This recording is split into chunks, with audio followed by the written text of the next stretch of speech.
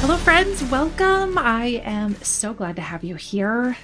Today, we're going to talk about a little movement that began brewing in the 19th century. And that pun was intended because many Americans have long enjoyed the pastime of drinking. In fact, by the late 1800s, Americans were drinking 3 times the amount of alcohol we consume today. Let that sink in for a second. People were seriously drinking massive quantities of alcohol.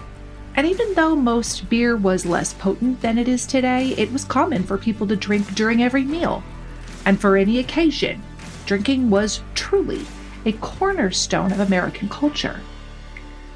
But not everyone was a fan. Some people, particularly women, grew concerned about its harmful effects on families and communities. So let's dive in and let's talk about the early rise of the temperance movement in America. I'm Sharon McMahon, and here's where it gets interesting. On a chilly January night in 1901, a group of men sat in a Kansas saloon over their mugs of ale and whiskey when out of the blue, an older woman caught them all by surprise. She burst through the doors and made a beeline for the bar, smashing every bottle of liquor she could get her hands on. The men recovered from their shock quickly. They'd heard about this whirlwind, destructive woman. Her name was Carrie Nation, and for weeks she had been busting up bars all over the state of Kansas. Her antics made headlines. A writer in the Weekly Clarion Ledger didn't mince words, saying, "Mrs. Carrie Nation is giving the saloon people of Kansas a great deal of trouble. She has entered several saloons and, failing to induce the proprietors to close them, proceeded to smash the whiskey bottles and glasses. She's sometimes arrested, but this has not deterred her. She is still on the warpath, and the report comes that the saloon men are preparing to barricade their doors on her approach. All are afraid of her."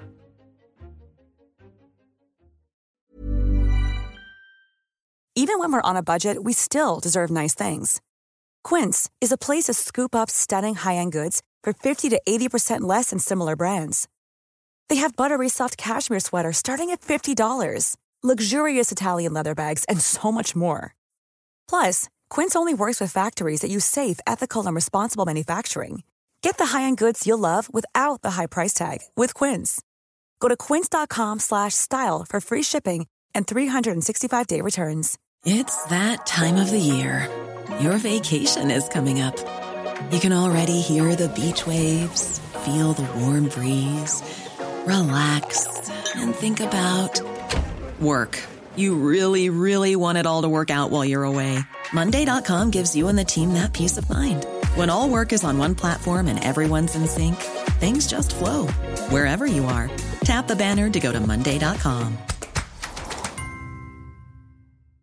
Hey, I'm Ryan Reynolds. At Mint Mobile, we like to do the opposite of what Big Wireless does. They charge you a lot. We charge you a little.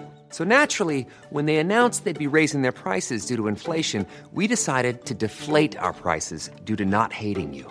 That's right. We're cutting the price of Mint Unlimited from $30 a month to just $15 a month. Give it a try at mintmobile.com/switch. $45 up front for 3 months plus taxes and fees. Promo rate for new customers for limited time. Unlimited more than 40 gigabytes per month. Slows full terms at mintmobile.com.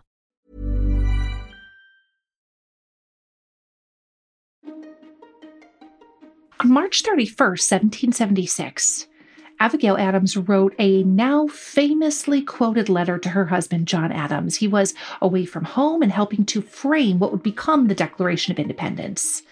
In her letter, she wrote, "I long to hear that you have declared an independency.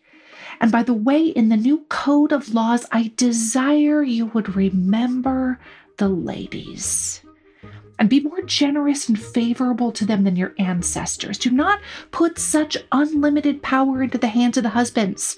Remember, all men would be tyrants if they could. If particular care and attention is not paid to the ladies, we are determined to foment a rebellion.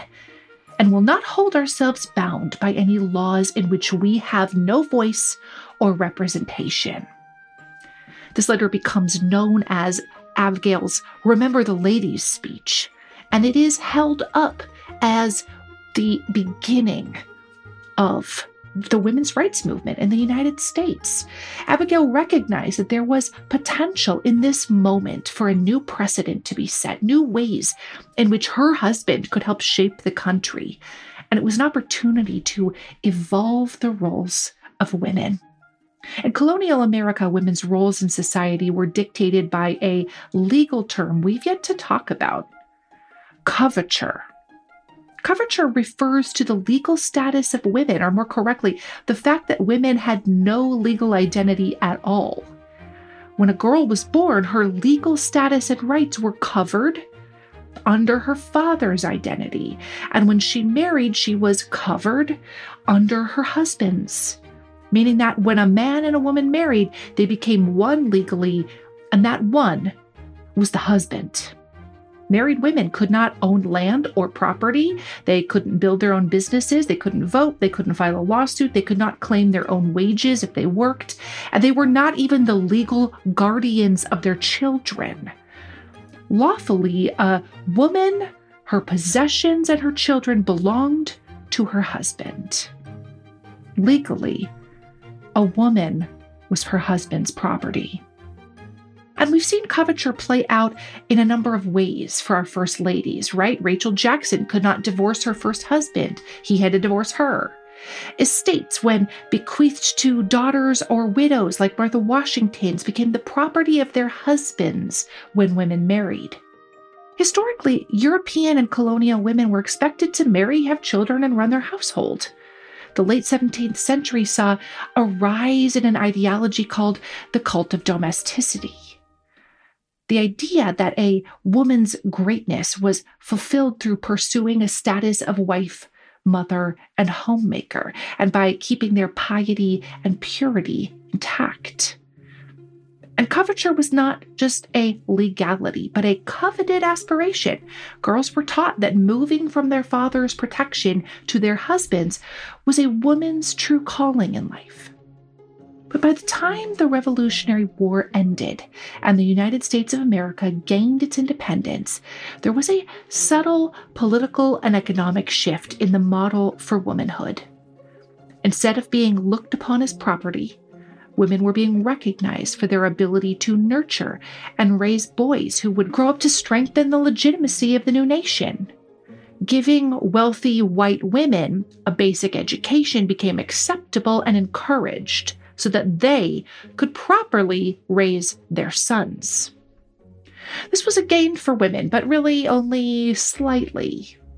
The National Women's History Museum explains that women's education expansion was not meant for their own benefit, but to place them in a position to mold future generations of men into good citizens and civic leaders.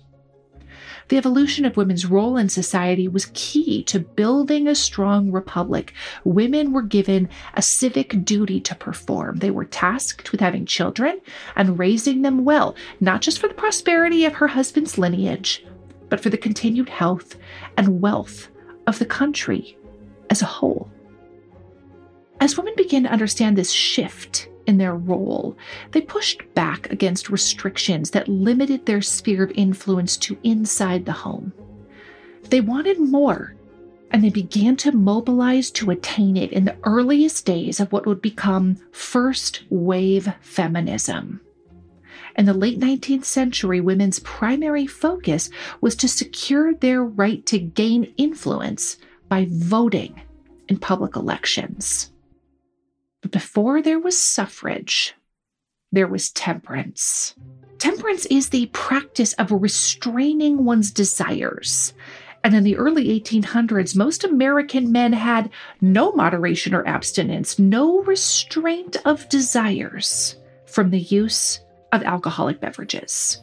So let's rewind a bit and let's take a quick look at the history of alcohol consumption. Nobody knows precisely when humans began to create fermented beverages, but there is early evidence that it was already being crafted in China over 9,000 years ago. Residue in clay pots revealed that people were making alcohol from fermented rice, grapes, and honey. That drink had very low levels of alcohol, and historians believe it was an important part of cultural and political traditions used in rituals and feasting and trading. In the early 12th century, alchemists began to do deeper experimentation with the process of distillation. It led to an alcohol more concentrated than regular fermented beverages with a much higher alcohol content. These new forms of alcohol were termed spirits, and they were first used as medicine. But over time, they became an important commodity of trade, because where beer and wine would spoil fairly quickly, distilled alcohol liquids were much more shelf-stable.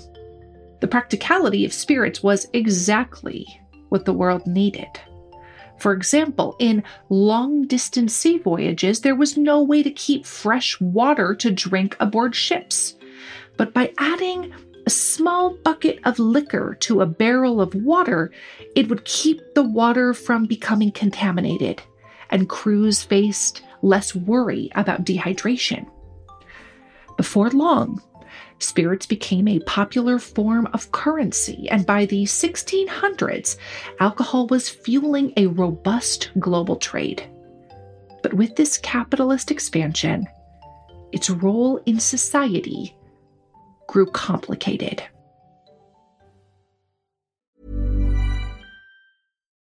Life is full of what-ifs. Some awesome, like what if AI could fold your laundry? And some, well, less awesome. Like what if you have unexpected medical costs? United Healthcare can help get you covered with Health Protector Guard fixed indemnity insurance plans. They supplement your primary plan to help you manage out-of-pocket costs. No deductibles, no enrollment periods, and especially no more what-ifs. Visit UH1.com to find the Health Protector Guard plan for you.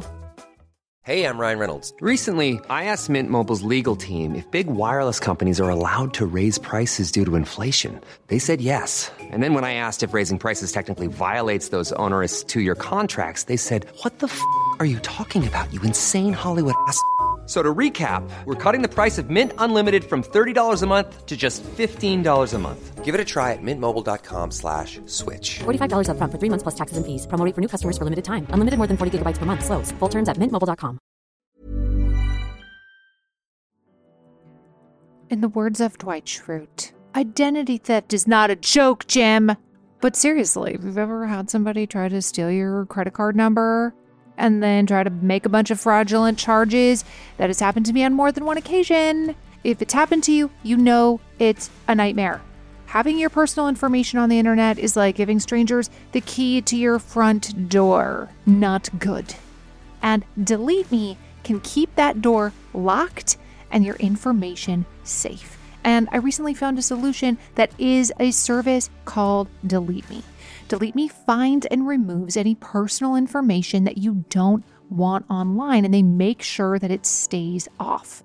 It is a subscription service that finds your personal info on the web, searches all the databases, and then helps prevent identity theft by removing that information from all of these databases. So when you sign up, you tell Delete Me exactly what information you want deleted, and then their experts take it from there. They send you a report every month of like, we found your information in the following places and we removed it. More simply, Delete Me does all the hard work of wiping you and your family's personal info off the web. So take control of your data and keep your private life private by signing up for Delete Me, now at a special discount just for our listeners. Today, get 20% off your Delete Me plan when you go to joindeleteme.com/Sharon and use promo code Sharon at checkout. The only way to get the 20% off is to go to joindeleteme.com/Sharon and use code Sharon at checkout. That's joindeleteme.com/Sharon, promo code Sharon.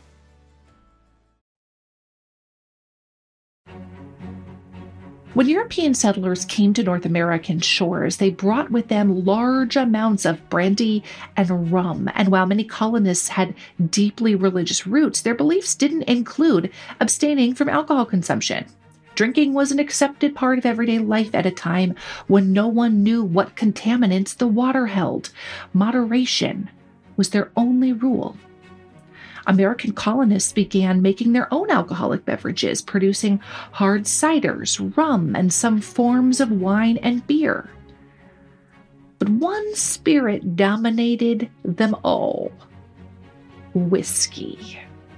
Corn and wheat farmers could easily generate income by distilling whiskey, and it often brought in a larger profit for farmers and agriculturalists than their crop shares. Fun fact about our first president: George Washington established a large distillery at Mount Vernon, where he produced his own bottles of brandy and whiskey. By the early 1800s, there were over 2,000 distilleries in the United States. Okay, the United States was still small in the early 1800s, by the way. Okay, we're not talking like coast to coast, Alaska to Florida. 2,000 distilleries in a relatively small geographic area. And together, the 2,000 distilleries produced over 2 million gallons of whiskey each year.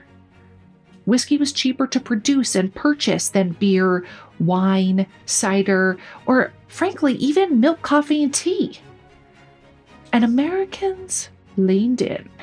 They consumed incredible amounts of alcohol. In fact, the average amount of alcohol consumed by early Americans may have been more than any other civilization in human history.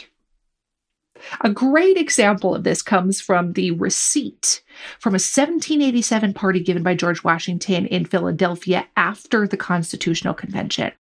Many of the framers were there, including Ben Franklin, Alexander Hamilton, and James Madison. And the receipt tells us that there were 55 guests and that they drank. Please sit down. Hold on to your hats. Okay? The 55 guests drank 114 bottles of wine, 22 bottles of porter, 12 bottles of beer, 8 bottles of whiskey, 8 bottles of hard cider, and 7 bowls of alcoholic punch. It's absurd. It's an absurd amount of alcohol. It makes college parties look tame. Can you imagine the amount of tolerance that they had to build up even to be able to consume that amount of alcohol? Like, their livers were working overtime. But it was also not just the elite class that was drinking high quantities of alcohol. Drinking was a widespread pastime. In 1790, Americans consumed an average of 6 gallons of liquor annually. And I say Americans and not adults, because there was no minimum drinking age in the late 1700s, right? No one was policing who drank and at what age. By 1830, that 6-gallon figure rose to over 7 gallons. In contrast, Americans today consume about 2 gallons of liquor in a year.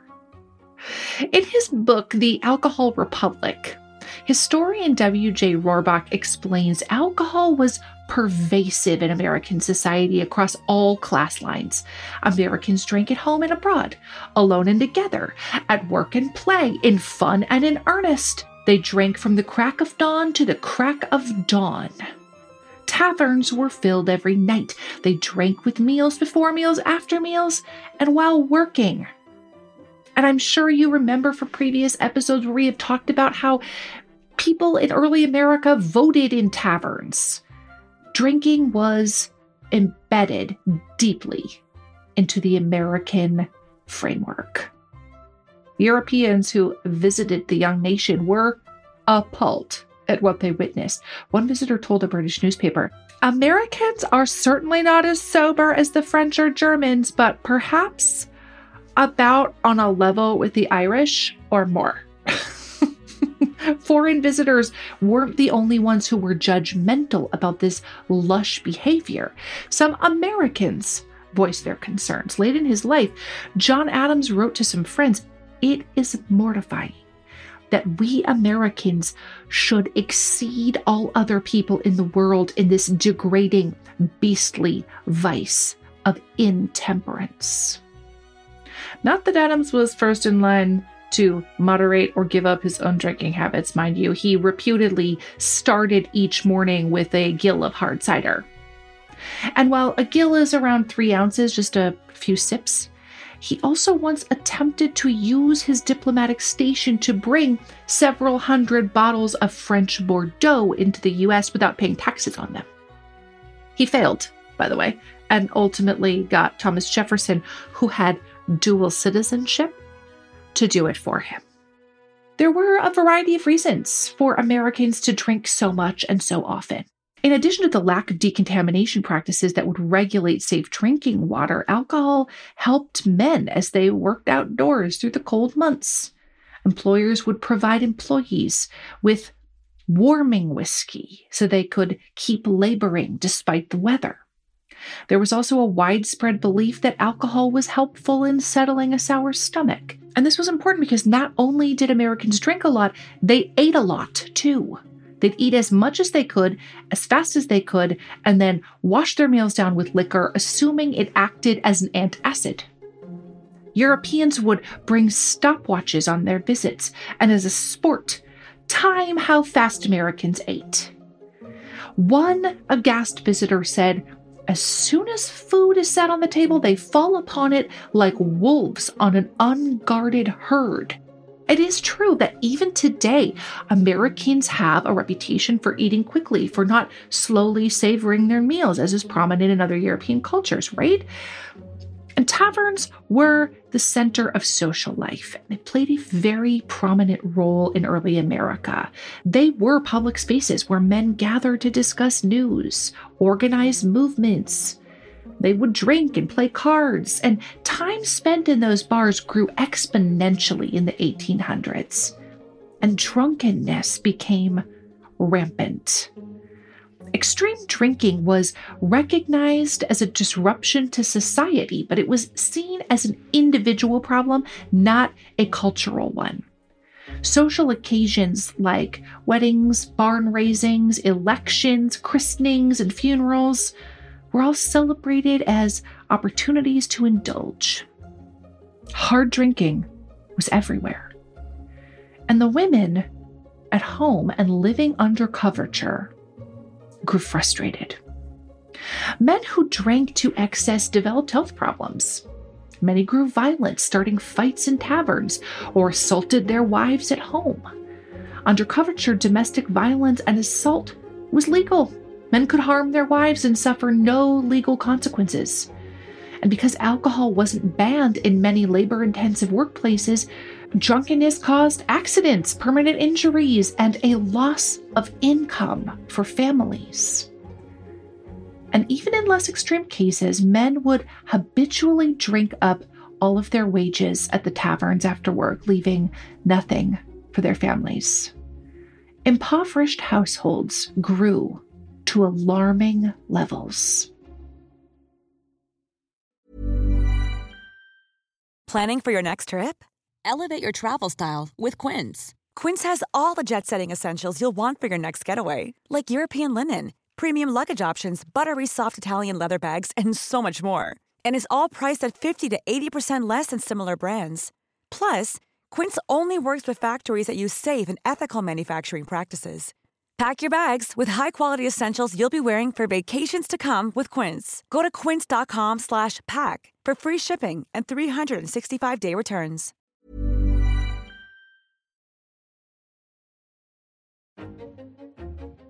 So what was the one public space where it was socially acceptable for women to congregate during the 1800s? Church. Women began mobilizing and exchanging ideas with the support of their religious institutions. Through the churches, women began to call for total abstinence from all liquor. They worked to persuade men to sign abstinence pledges, which were elaborate pieces of paper indicating that the signer was committed to, quote, the fruits of temperance, domestic comfort, favor of God, peace and plenty, health of body and soul, and eternal happiness. The fledgling temperance movement was not messing around, y'all. They were not asking people to cut back a little. No, they wanted people to stop drinking altogether. The earliest temperance organizations seem to have sprung up in the northern states, in Saratoga, New York in 1808, and then in Massachusetts in 1813. But the movement spread quickly under the continued influence of the churches, so that by 1833, there were 6,000 local temperance societies across multiple U.S. states. In 1826, a national organization, the American Temperance Society, formed to convince the public that alcohol led to the loss of morality in men, which destroyed communities and threatened the very stability of the country. Just under a decade later, in 1835, over 2 million men had signed temperance pledges to curb their alcohol consumption. Temperance organizations continued to push for success, and by the 1840s, drinking had dropped to half of what it had been in the 1820s. But as community alcohol consumption saw a dip, there was one place it still flowed freely and in excess: politics. After the Civil War, temperance organizations began to evolve their efforts. Instead of relying on the word of men who signed temperance pledges, they concentrated on education and lobbying for new laws that would act as a barrier to excessive drinking. But in the 1830s, not only were there no federal laws that limited alcohol consumption, there weren't political campaigning regulations either. Today, we have lots of state and federal rules about campaigning tactics, and political candidates can't, directly bribe voters on their way to the polls anymore. But in 1830, voting day was a complete free-for-all. Candidates would set up booths at the polls and hand out alcohol to voters in an effort to gain their vote. Author and journalist George D. Prentice wrote a piece on voting in the South after witnessing an 1830s election. In it, he said, "An election in Kentucky lasts 3 days. During that period, whiskey and apple toddy flow through our cities and villages like the Euphrates in ancient Babylon. A number of runners, each with a whiskey bottle poking its long neck from his pocket, were busily employed bribing voters." However, the newly formed Whig Party recognized that all this drunken behavior and revelry at the polls didn't exactly lead to the best outcomes for them. The Whigs had a strong temperance electorate made up of Protestants, evangelical Christians, business owners, and even though they couldn't vote, their persuasive wives. As the new political party mobilized in the 1830s, they catered to their predominantly northern upper-class supporters by embracing the concept of moralization, a movement to persuade people to change their behavior by making good choices for themselves, and not because the law dictated the change. A good number of Whig members carried the opinion that it was disrespectful to both God and country to be a heavy drinker.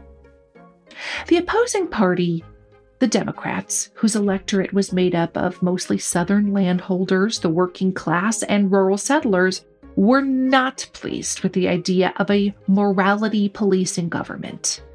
Their slogan became, "The government that governs best is the government that governs least." It was the 19th century equivalent of "get off my lawn." They didn't want anyone, especially the federal government, dictating their way of life or their rights around their property, banking, enslavement practices, or drinking customs. As the temperance movement grew, Southern states began to look at it as a slippery slope. If the federal government had the power to enact prohibition laws that shut down taverns or banned liquor sales, the overreach might expand into other areas as well. Nevertheless, the Whigs persisted with their temperance agenda, and in 1850, the party influenced the northern state of Maine to pass prohibition laws that banned the production, sale, and consumption of alcoholic beverages. The domino had been flicked, and over the course of the next 4 years, 12 more states passed prohibition laws. They were all in the North and the Midwest. Encouraged by their gains with temperance, many mid-19th century activists were ready to mobilize for greater freedoms. They had been influencing changes surrounding women's education, prohibition, and even the abolition of enslavement. But it was all behind the scenes work. Women were not yet able to impact laws in the same direct way that men could, by voting. In the summer of 1848, both men and women activists gathered in Western New York to hold the first official women's rights meeting called the Seneca Falls Convention. At the convention, they developed a list of things they wanted to change and based much of it on the Declaration of Independence. They sought for more reforms for women in education, politics, and labor, and they also advocated for the abolition of slavery and the right to vote. These early suffragists referenced the success of temperance campaigns, using them as a guide on how to raise money, hold public meetings, conduct petition drives, and deal with hostile audiences. 4 years later, some of the most famous early women's rights activists convened again in Western New York, this time in Rochester, to hold the New York Temperance Convention. They continued to link abstinence from alcohol with the rights of women. Elizabeth Cady Stanton addressed 400 to 500 people and called for the complete rejection of alcohol, saying, "Let us touch not, taste not, handle not the unclean thing." She advocated for divorce reform and the need to protect wives and children from their abusive, confirmed drunkard husbands. Another group picked up the mantle of the temperance movement too. American evangelical Christians cultivated a belief central to their religious faith that a pure relationship with God was obtainable only through alcohol abstinence. American evangelical Christianity believed in the creation of a pure and sober world, and this principle became the driving force behind the formation of the Women's Christian Temperance Union in the aftermath of the Civil War. The Constitution of the WCTU called for the entire prohibition of the manufacture and sale of intoxicating liquors as a beverage. WCTU members were more aggressive in their tactics to police the drinking habits of men than their predecessors had been. They held pray-ins at local bars. Women surrounded the buildings, linked hands, and spent hours praying that the businesses would close. They hoped that their presence would deter men from entering. And the bar-smashing Carrie Nation would become one of their most famous members. Despite political tension and different temperance ideologies between Whigs and Democrats, the movement had little effect on the highest office in the land during the mid-1800s. Presidents Jackson, Van Buren, and Tyler did not engage in the wet or dry movements and saw no reason to spend their political capital giving it their attention. Alcohol flowed freely for guests in the White House, and Julia Tyler, the glamorous First Lady for 8 months in 1844, filled her holiday parties with booze-laced eggnog and popped hundreds of bottles of champagne at her balls. But that changed when First Lady Sarah Polk, wife of 11th President James Polk, entered the White House. And in our next episode, we'll learn about Sarah's moral and religious influence on the office of the presidency and how it turned the tide of temperance towards prohibition. I'll see you next time. Thank you so much for listening to Here's Where It Gets Interesting. If you enjoyed this episode, would you consider sharing it on social media or leaving us a rating or a review on your favorite podcast platform? All those things help podcasters out so much. The show was written and researched by executive producer Heather Jackson, Valerie Hoback, and Sharon McMahon.